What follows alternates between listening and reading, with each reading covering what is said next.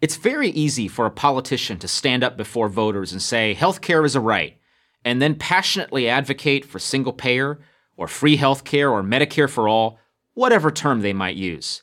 But before we consider the merits of the government managing your healthcare, and that's what this all boils down to, maybe we should ask a more basic question. What do we mean by healthcare? Because if you get sick, and here we're talking major illness or you're in serious pain, you don't just want healthcare. You want quality healthcare. And where is your best chance of finding that? The answer is right here in America. For skilled doctors, cutting-edge medical treatments, and care without long delays, no other country rivals the United States. Not even close. Nobody from Texas is going to Canada for medical treatment. It's almost always the other way around. Sure, our healthcare system has lots of issues, and we should address them. But do we really want to upend all the advantages that we do have and start from scratch? Because that's what would have to happen if we completely turn healthcare over to the government. So let's imagine we make the change. We hear a lot about how great free healthcare would be, but it's only fair we look at the downside. The first is that government-run healthcare takes medical decisions away from patients, that means you, and puts them in the hands of bureaucrats. They decide, for example, how many MRI machines are going to be available, or under what conditions you can get back surgery or a bypass, or even whether you qualify for cancer treatment. That's how it works in the United Kingdom under its single-payer system. Because it has finite resources, the National Health Service, or NHS, sharply restricts access to treatments like hip and knee replacements, cataract surgery, and even prescription drugs to deal with common conditions like arthritis and diabetes. If you suffer from any of these ailments and many others in the UK, you may just have to live with the pain. And let's hope you don't have a medical emergency. In a January 2018 article in the New York Times, patients in emergency rooms around London are described as having to wait 12 hours before they are tended to. Corridors are jammed with beds carrying the frail and elderly. To deal with the situation, hospitals were ordered to postpone non-urgent surgeries until the end of the month.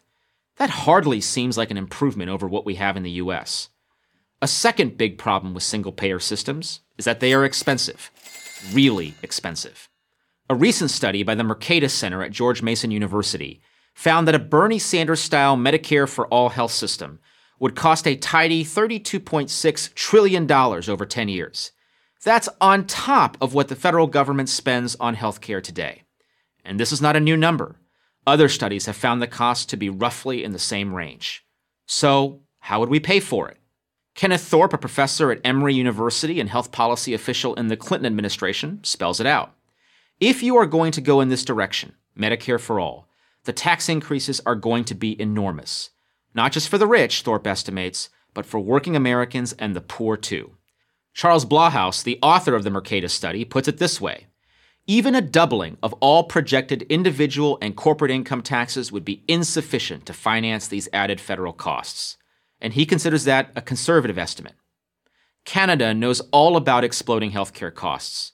In Ontario, the country's biggest province, those costs took up 46% of its entire budget in 2010. By 2030, that number is projected to be 80%. In other words, in a few years, Ontario will have little money to pay for anything except healthcare. Finally, and perhaps most importantly, government-run systems depress the search for new cures. Biomedical research spending in the U.S. far outpaces that of any country with nationalized healthcare, even when you account for differences in population or size of economies. That's one reason medical breakthroughs rarely come from countries where the government controls healthcare. They come from the United States, where the government doesn't. The lion's share of biomedical research and development spending in the U.S., over $70 billion in 2012, comes from the private sector. Discovering new medical cures and technology is a profitable business, and thank goodness it is. Those profits drive innovation. Take away the profits, and you will surely take away the innovation. Single-payer, free healthcare, Medicare for all, they might sound great, but like all visions of utopia, they ultimately produce a lot more harm than good.